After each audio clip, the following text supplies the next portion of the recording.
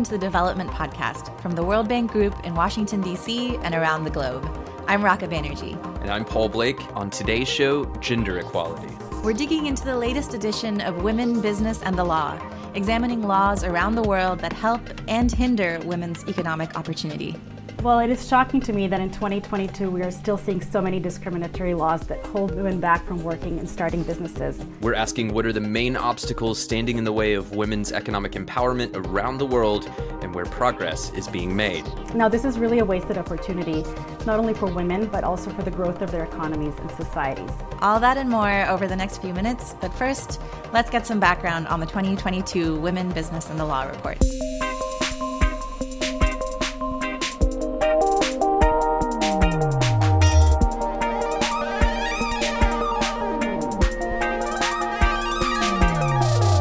Here we are again, our yearly update from Women, Business, and the Law on how women are faring around the world. But there's so many different ways, Raka, to understand gender equality. Can you remind me of what we're talking about specifically here in this report? How does Women, Business, and the Law define things? What categories does the report look at in its data? What exactly is it sort of measuring? Great question. So in this case, Women, Business, and the Law is looking at, not surprisingly, the laws and regulations that affect women's participation in the economy. So to do that, it collects data on 8 categories. We're looking at mobility, the workplace, pay, marriage, parenthood, entrepreneurship, assets, and pension. And it collects that data across 190 countries every year, which is a pretty impressive overview of progress towards gender equality. I mean, that's quite the scope, yeah. So how are things looking this year?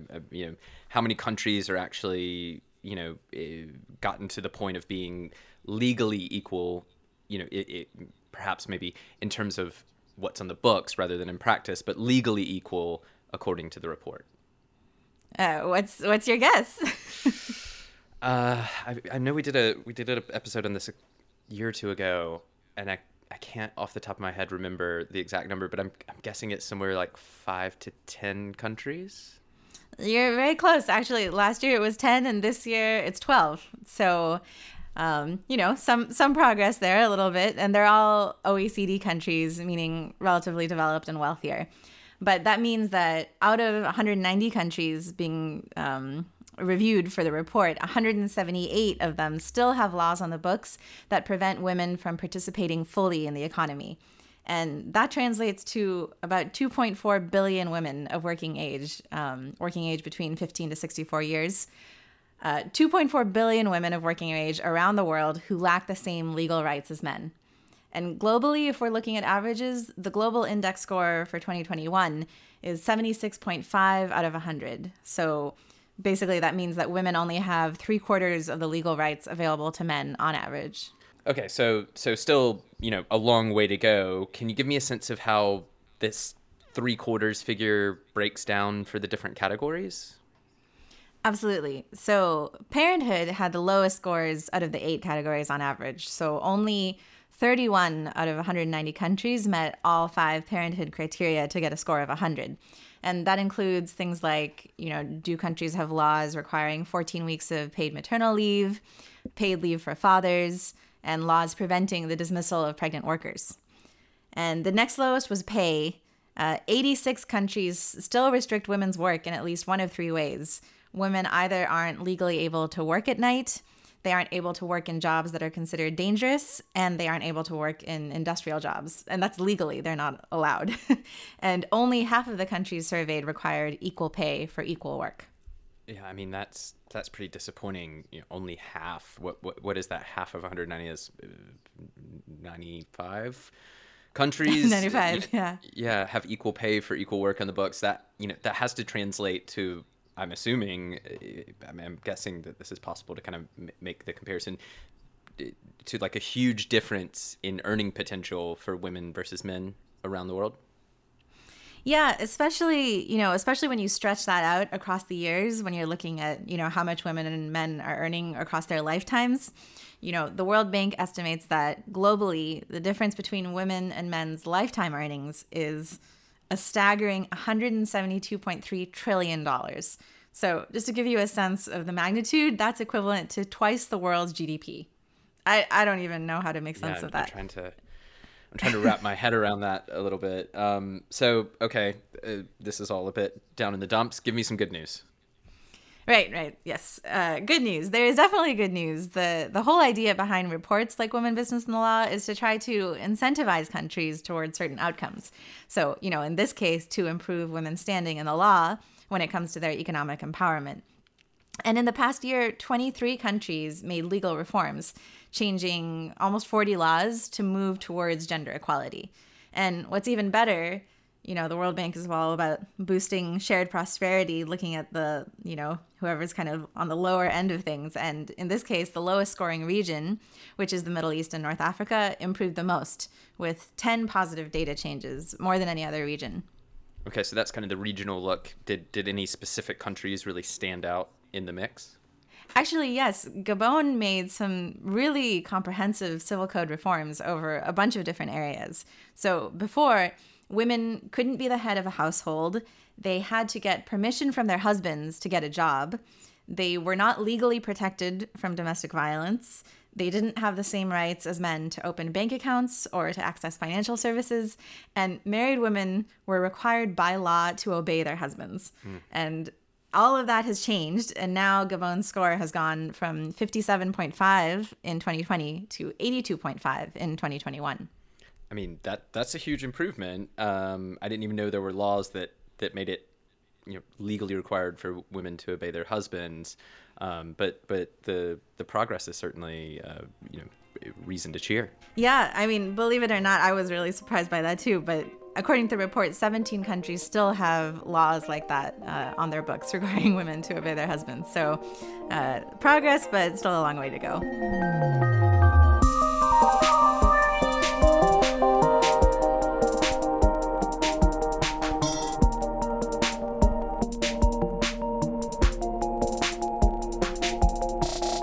Well, in a few minutes, we'll talk to Taya Trumbich, the program manager for the Women, Business, and the Law report.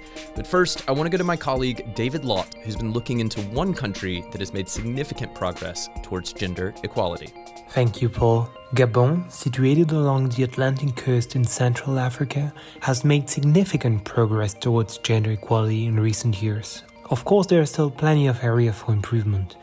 To learn more about the progress that's been made in Gabon and what needs to be done next, I recently spoke to Mrs. Pepesi Oligwende, a leading women's rights activist and leader of the Malachi NGO in Gabon.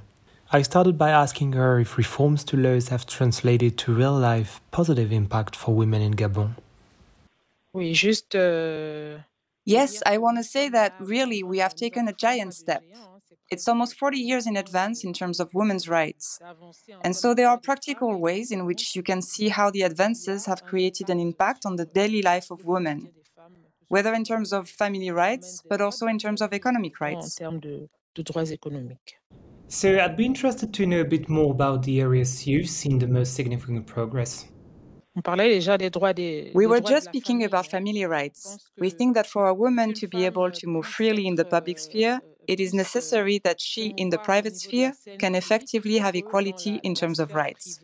So at the family level, we see that women today have been able to achieve a level of empowerment because they can seize all the opportunities that may come their way, whether in the economic sphere, in the political sphere, or in the social sphere. We have seen that more and more women are experiencing financial inclusion. There is a little more access to financing. There is this desire among these women to be banked and to be able to have better financing possibilities to increase their income-generating activities and even get out of the informal sector. We, as the NGOs working on these issues, we have seen that there are more women coming to the NGO and benefiting from our empowerment programs. It is these women who are then undertaking the work on the ground. If we look at the 2022 Women, Business and the Law report, one area that could still be improved is that of laws affecting women's wages. In your opinion, why do you think Gabon is still lagging behind on this subject? And what should be put in place to address this? We are in the process, which will be vast. We have already taken a big step that allowed us these gains in terms of family rights and economic opportunities. For instance, in the civil service, there are no disparities for equal skills. Women and men have the same salaries. When it comes to the private sector, there are certainly some disparities. You cannot imagine how difficult it was to pass these rights concerning the family, in particular to remove a provision which gave much more predominance to men, particularly the removal of the provision in the legal text that said that the man was the head of the family. That was really hard work. Really, a lot of lobbying, advocacy, awareness, and explanation that had to be done. Un travail vraiment de lobbying, de plaidoyer, de sensibilisation, d'explication.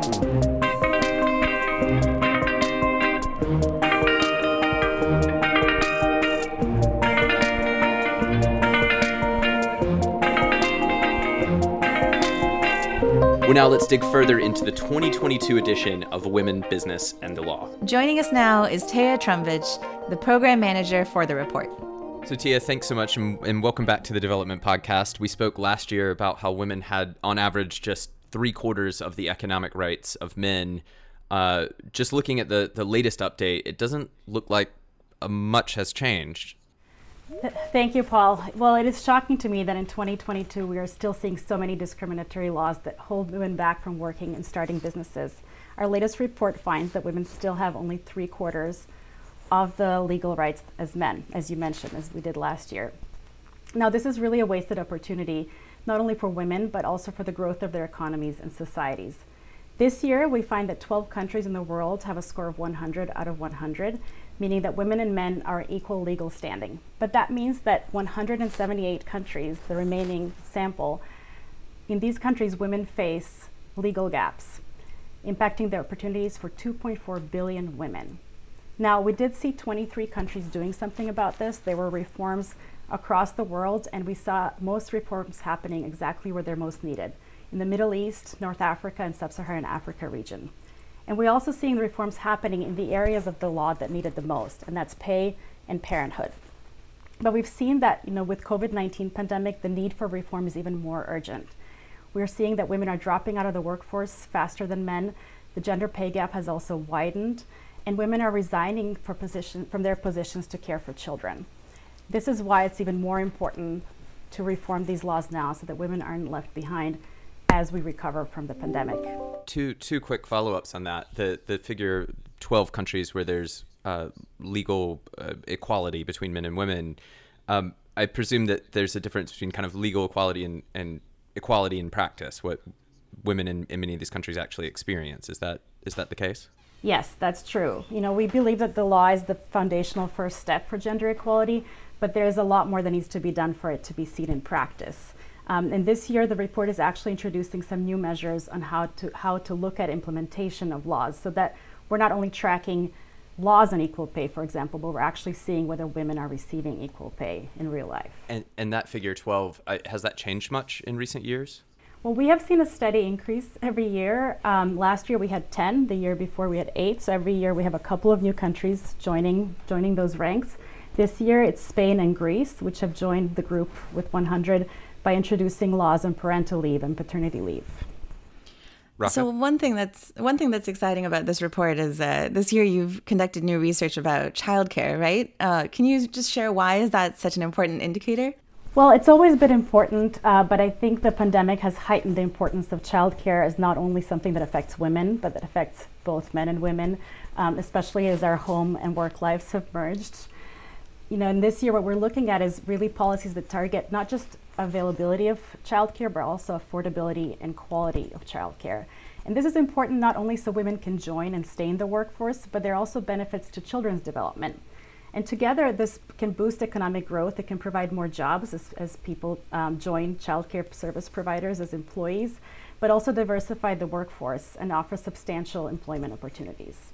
Can you explain that childcare indicator? What exactly are you looking at when it comes to, like, what is the laws that you're looking for? Or what are the laws that you're looking for?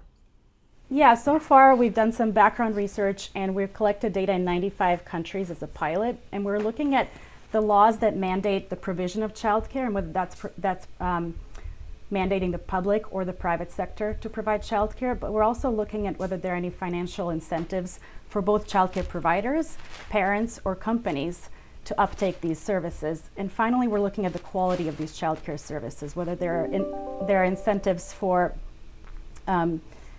provision of high quality services, which would of course impact parents' decision to put their children in these childcare centers. So how are you seeing the provision of childcare varying from country to country in your research? Well, we see a large variation in the laws that mandate childcare provision, both variation but also a lack of laws overall. We don't see enough adequate laws that govern quality childcare around the world. Now, public provision of childcare, for example, is mostly seen in advanced economies in Europe and Central Asia regions. But when we looked at the Middle East and South Asia, it was not the case. Here, we saw the law regulating childcare to be provided by the private sector or employers only. So to give you an example, in Bangladesh, Pakistan, and Sri Lanka, if you're a company that employs a certain number of women employees, you're obligated by law to provide childcare, either directly on their premises or nearby with financial assistance.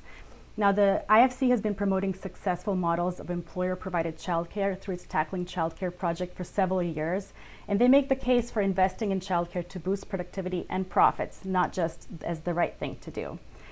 But besides looking at availability provided by the public or the private sector, we've also been looking at affordability. And in the majority of countries, even when the childcare is provided by the public sector, it's not free. So parents have to pay a fee for their children to attend these services.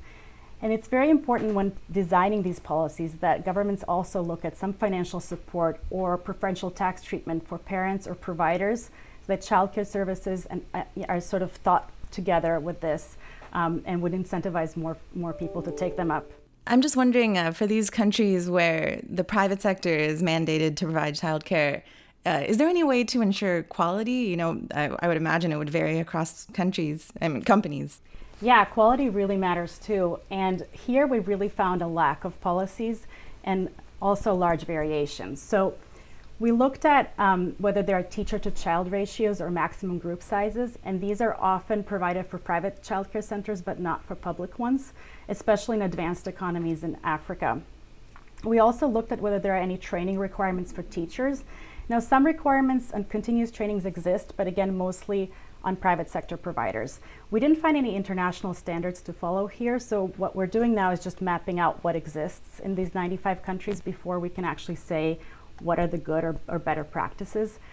And when we looked at private providers of childcare, what we found is that there's a lot of requirements for them to obtain licenses or some form of authorization to operate. But this is the case for public providers as well. So by setting minimum standards of quality, governments can ensure that providers offer high quality care. But there needs to be a balance, because if these requirements are too burdensome, then it might actually disincentivize childcare providers from operating. So we need to find the right balance there between quality that is not burdensome but ensures that children are safe.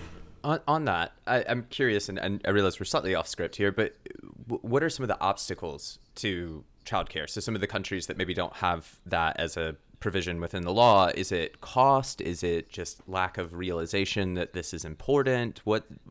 Why wouldn't a country necessarily have some of these provisions on the books? I think generally in many countries, there's a culture and society that plays a role here, and this is not seen as something that the public should be providing. It's seen as something that either the families provide themselves through caretakers that are family members, or women often themselves staying home and taking care of children. But often in countries, where large cities where it's expensive, it can be expensive to be a childcare provider. Rent is expensive, and then hiring a high quality labor force that's educated can also be a disincentive. And this is why we're sort of looking at it together with both availability. So when we look at that, it's not just whether it's mandated by law, but are there any incentives for it to be close to where women are working or where people are working? Often there could be childcare centers, but they're the outskirts of the city, and that's not convenient. So it's important to look at these childcare centers and make sure that they are accessible as well as high quality and affordable.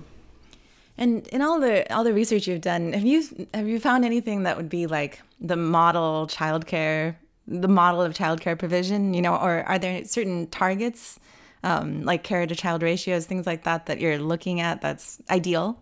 Well, this is a very good question, and unfortunately we don't know enough yet. And from what we have seen, this will depend a lot on the country context. So we cannot say that there is a one model that fits all. It will depend on where that country is in terms of its labor force participation of women, as well as where women workers are concentrated. We need more evidence on really what constitutes good quality and what aspects of quality might be important for parental uptake of services.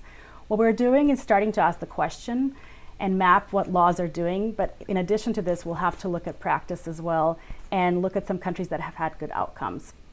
What we do know is that parents care about the quality of childcare and they care about how expensive it is as well. Those two are really important factors for them to take this up as an option. So Thea, your report looks at a whole lot more than just childcare, and it takes this sort of comprehensive approach. One of the things that stood out to me is it shows that Sub-Saharan Africa has made real progress this past year across a number of indicators. How would you characterize the regional scorecard for Sub-Saharan Africa? Yeah, that's a very good observation. Women in Africa have less than 3/4 of the legal rights of men. So the regional average score is 71.5. It's lower than the global average. But there's a great variation across the continent. We have countries like Mauritius and South Africa that score among the top 50 countries globally. But we also have countries like Sudan that score only 29.5, meaning that women in Sudan have less than 1/3 of the legal rights of men. Economies in Africa region perform very well in the areas of mobility, workplace, and pension. This means that laws related to freedom of movement and security, as well as laws that guarantee women's non-discrimination in the workplace, are more favorable. This can help women enter into the workforce. Now, laws related to women's pension are also fairly equal in Africa, and that means that women can retire at the same age as men. And this is important because women tend to live longer than men, and when they work for shorter amounts of time and with lower pay, they can end up with less money in old age. But the most challenging area, which is we find globally as well, and it's the same for Africa, is related to parenthood. And here, the regional average for Africa is just 45 out of 100. No country in Africa grants parental leave, for example, to be shared by both parents. And while many countries are starting to introduce paternity leave, it's still the amount of leave is very limited. Now, Africa's women deserve equality and the chance to contribute fully to their economies. And opening opportunities for women in Africa to work in high-paying jobs and start businesses could open new opportunities for the entire continent. But to end this on a positive note, there has been great progress, as you mentioned, in the Africa region. Despite being one of the regions the furthest behind in the index, Sub-Saharan Africa recorded one of the largest improvements. And I hope that this reform momentum really spreads across the continent. There have been, as I mentioned, 23 economies that have prioritized gender equality globally, and 5 of them are in Africa.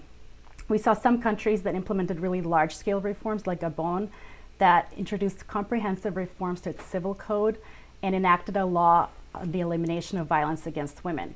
And thanks to this reform effort, Gabon's average score has increased from 57.5 to 82.5 on the WBL index. But besides Gabon, there were 4 other countries that we saw reform. This is Angola, Benin, Burundi, and Sierra Leone. And these countries implemented a range of reforms that improved women's opportunities to work and start businesses. For example, Angola criminalized sexual harassment in the workplace. Benin removed job restrictions for women. So now women in Benin can work in any job, including in construction. And Burundi introduced laws mandating equal compensation for work of equal value. And finally, Sierra Leone now prohibits discrimination in access to financial services. But there are almost 500 laws across the African continent that could still be improved towards gender equality. So we are encouraged to see that countries are reforming these laws, but I hope that other countries in the region can look to their neighbors and introduce more comprehensive reforms like the ones that we saw in Gabon, to their labor codes, but also to the family codes to empower women both in the workplace and at home. So it's really great to hear about all of these reforms that are happening, but I want to wrap this up with $1 million question, or actually the $172 trillion question, which is, that's the expected gap in lifetime earnings between men and women, right? The title of this podcast is, Will Working Women Ever Have Equal Opportunities? Are you willing to make a forecast? Well, yes, I am optimistic, and I believe that women will eventually have equal opportunities. I only hope that we can get there faster than we have so far. But for that, we need political will, we need strong demand from citizens and the private sector. We need reliable data and evidence, and we need to change social norms and attitudes. The Women, Business, and the Law report can be an important tool for governments looking to prioritize gender equality in their policymaking, but also for anyone else that wants to use this data to advocate for more gender equality in their country. So I would encourage your listeners to visit our website, wbl.worldbank.org, download the report, read this evidence, and look up which laws in your country are holding women back. And I hope that next year we have more stories of progress like we have in Gabon this year. Teya Trombich, thank you so much for taking the time to tell us about the Women, Business, and the Law report. Thank you, Paul. I really hope that policymakers can do something about this and that next year we have more stories of progress. Thanks so much. Thanks for being here. Teya Trombich is the program manager for Women, Business, and the Law. She joined us down the line from her home in Washington, D.C.